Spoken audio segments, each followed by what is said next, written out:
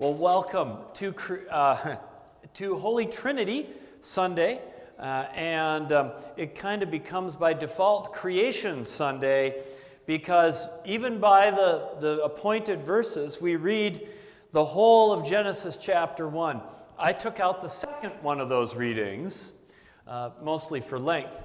I always thought it would be really cool if you could read that verse to like dim all the lights and put like a big star, one of those star balls all over the ceiling and play ambient music. And I realized, man, the technical problems of balancing out the ambient music and the reader. But visualize in your mind then, what it must have been like when this story was told for, the rabbi, the teacher, the storyteller sitting there in ancient Israel under a desert sky with no light pollution, so you could see absolutely every star at night. And it was totally bright, and you would have seen there, and he would have sat there telling you the story of how everything started out as some sort of, they call it a formless void, full of waters. So it's a void, but it's got waters, whatever that means.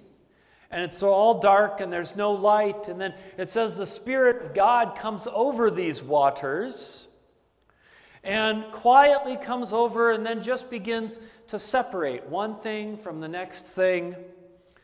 And as everything gets separated, more life comes about. And then more life is created, and there's more distinctions. And as you sit there listening to the story, you realize that as everything comes together, it's just because God does it. And it's peaceful. And there's no violence. There's no new gods smashing the old gods like the Greeks, or there's no, great hero warrior who slaughters the dragon. That's what the Babylonians believed. When Gilgamesh cut the dragon, the guts fell open and rotted, and that became the earth. Yay, what an inspiring story. There you go, kids. But not in this story. No violence. No violence at all. It's completely peaceful. And that's not an accident. That's the whole point of this. Because it says something not just about how God made the creation, but who God is. Peacefulness. The way God intended it. I don't know if you've ever heard somebody use the phrase, the created order. I hear that phrase a lot in Bible debates these days. Because, of course, the Bible is a long and complicated book and has lots of different stories in it and lots of different rules, and they contradict each other in a lot of different places. And so we as Christians have to sit down with our Bibles, and we got to kind of pick through which ones we're going to follow. And somebody will always come up and go, "You're just picking and choosing." Well, I don't see you, having two completely separate kitchens to make sure the meat and dairy don't touch. I don't see you checking your clothes to make sure there's no wool and linen mixed together. In the Bible, that's an abomination. And you can be punished for that. On and on. There's lots of rules you don't follow.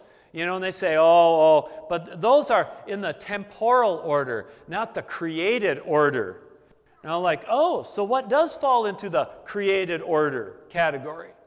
And then they'll say, what falls into the created order, rules about sexuality and gender and marriage and family, because God made Adam and Eve in the creation. And I go, okay. And so then they'll pull out a verse like 1 Timothy 2. That's one of the favorite ones. That one's like the Billy Club of literalists, They pull it out because it's in the New Testament too. It's not even one of those weird old laws. It's a new one. And it says, "I permit no woman to have authority over a man, but in silent and reverent submission should listen quietly." And they go, see? And this you must follow, because it's in the created order. I'm like, I don't read that in Genesis. But B, did you read the other part of that passage, the one right before it? That says, "I permit no woman to come into worship with braids, gold jewelry, pearls, or fine clothing." I'm like, do your ushers check for braids? Do your ushers check the jewelry? Hey, Judy, is that a gold bracelet or is that fake gold? Psh, let me do my test on here. You can't come in with real gold. It's against the Bible. And then I'll say, oh, you don't do that. And then they'll go, oh, but that's different, they'll say.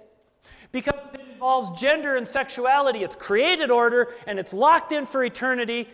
But that was just a temporal thing for that particular time and place. And I'm like, okay, let's go back to Genesis. What is in the created order when God created it in Genesis 1?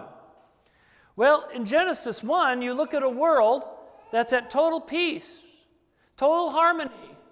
People were created, and they lived among the plants and the animals, and they were all in harmony, and they didn't know good or evil. They had no knowledge of good or evil yet. They didn't know right from wrong. They were just, sitting there in a world, and everything was good, right? It was kind of like, the hippie dream, right? Dude, just get in tune with the world. And the hippies were partially true on that. There's a kernel of that. The Garden of Eden was a little bit like that. Everybody at peace with the world, minus the LSD and the Jefferson airplane. But that's the vision in Genesis 1. The beginning of a good world, and we're part of it. And we're in tune with it, and we're in relationship with it, and there's no rules, no laws, no hierarchies, no order at all. That's the created order. No order, just relationship. Created order has no rules, just relationship. That's why I always say, well, it's kind of your understanding of the created order isn't mine. People in the Garden of Eden weren't forbidden to do anything. Well, eventually, chapter later, they'll be told not to eat the fruit. But that's it. It didn't say anything about women speaking up in church. That's not in the Genesis. Right? Remember, the created order, people are at peace with creation, and the creation is made by the Spirit of God, and the Spirit is what it says comes over the waters of the void, which is a lost Pink Floyd album they didn't publish. What does that mean for us? It means a few things. It means that spirituality is being in tune with God and God's creation. Say that again. Spirituality is in being in tune, in harmony with creation. Why do people go to the mountains to find spirituality? Because on the mountain you're more in tune with creation. Because if you walk to the top of that mountain, you had to work hard to get there. And you had to climb over every rock and cactus and dodge every snake, and you could feel it in your breath and in your feet and in your calves. And by the time, and the mountain is big and it's powerful, and you can't conquer it and you can't change it. You have to be in tune with it or you'll never make it to the top. And by the time you make it to the top, you've been able to stop thinking about the bills and your frustration with bill and accounting. And you get to the top and you can look around, and there you really are more in tune with it. And so that's where our world tends to uses words like wholeness, oneness. Now they mix it in with other things like finding myself that maybe aren't as biblical, but I think what they're getting at is that we are in tune with spirituality when we are in tune with the world. It's that relationship again, that harmony. The mountain isn't prettier than the valley or the plain, but it requires you to be a bit more in tune with it to get there, to look around and to see. This is, I took this one from the top of Mount Wrightson, 9,477 feet. My calves were very in tune for the next week. The way down actually hurts more than the way up, right? So I would say that if you sit there and all you look at is the mountain, and you don't look beyond to where it points, to the Spirit that blew over the waters to make the things, then you're only kind of halfway there. To be in tune with creation is to return to that state where we are in harmony with each other, where we are in relationship, where we don't need laws or rules because we have relationship. You know, you don't need a rule telling you not to be mean to someone when you really truly love someone. And if you don't, you're not going to trash something that you really care about. If you trash it, it means you're not in relationship with it and you don't care about it. What do we say? I mean, think about what we say about families. We talk about broken families. It's when the relationship goes bad and there's tension and there's conflict. That's when things don't go as well.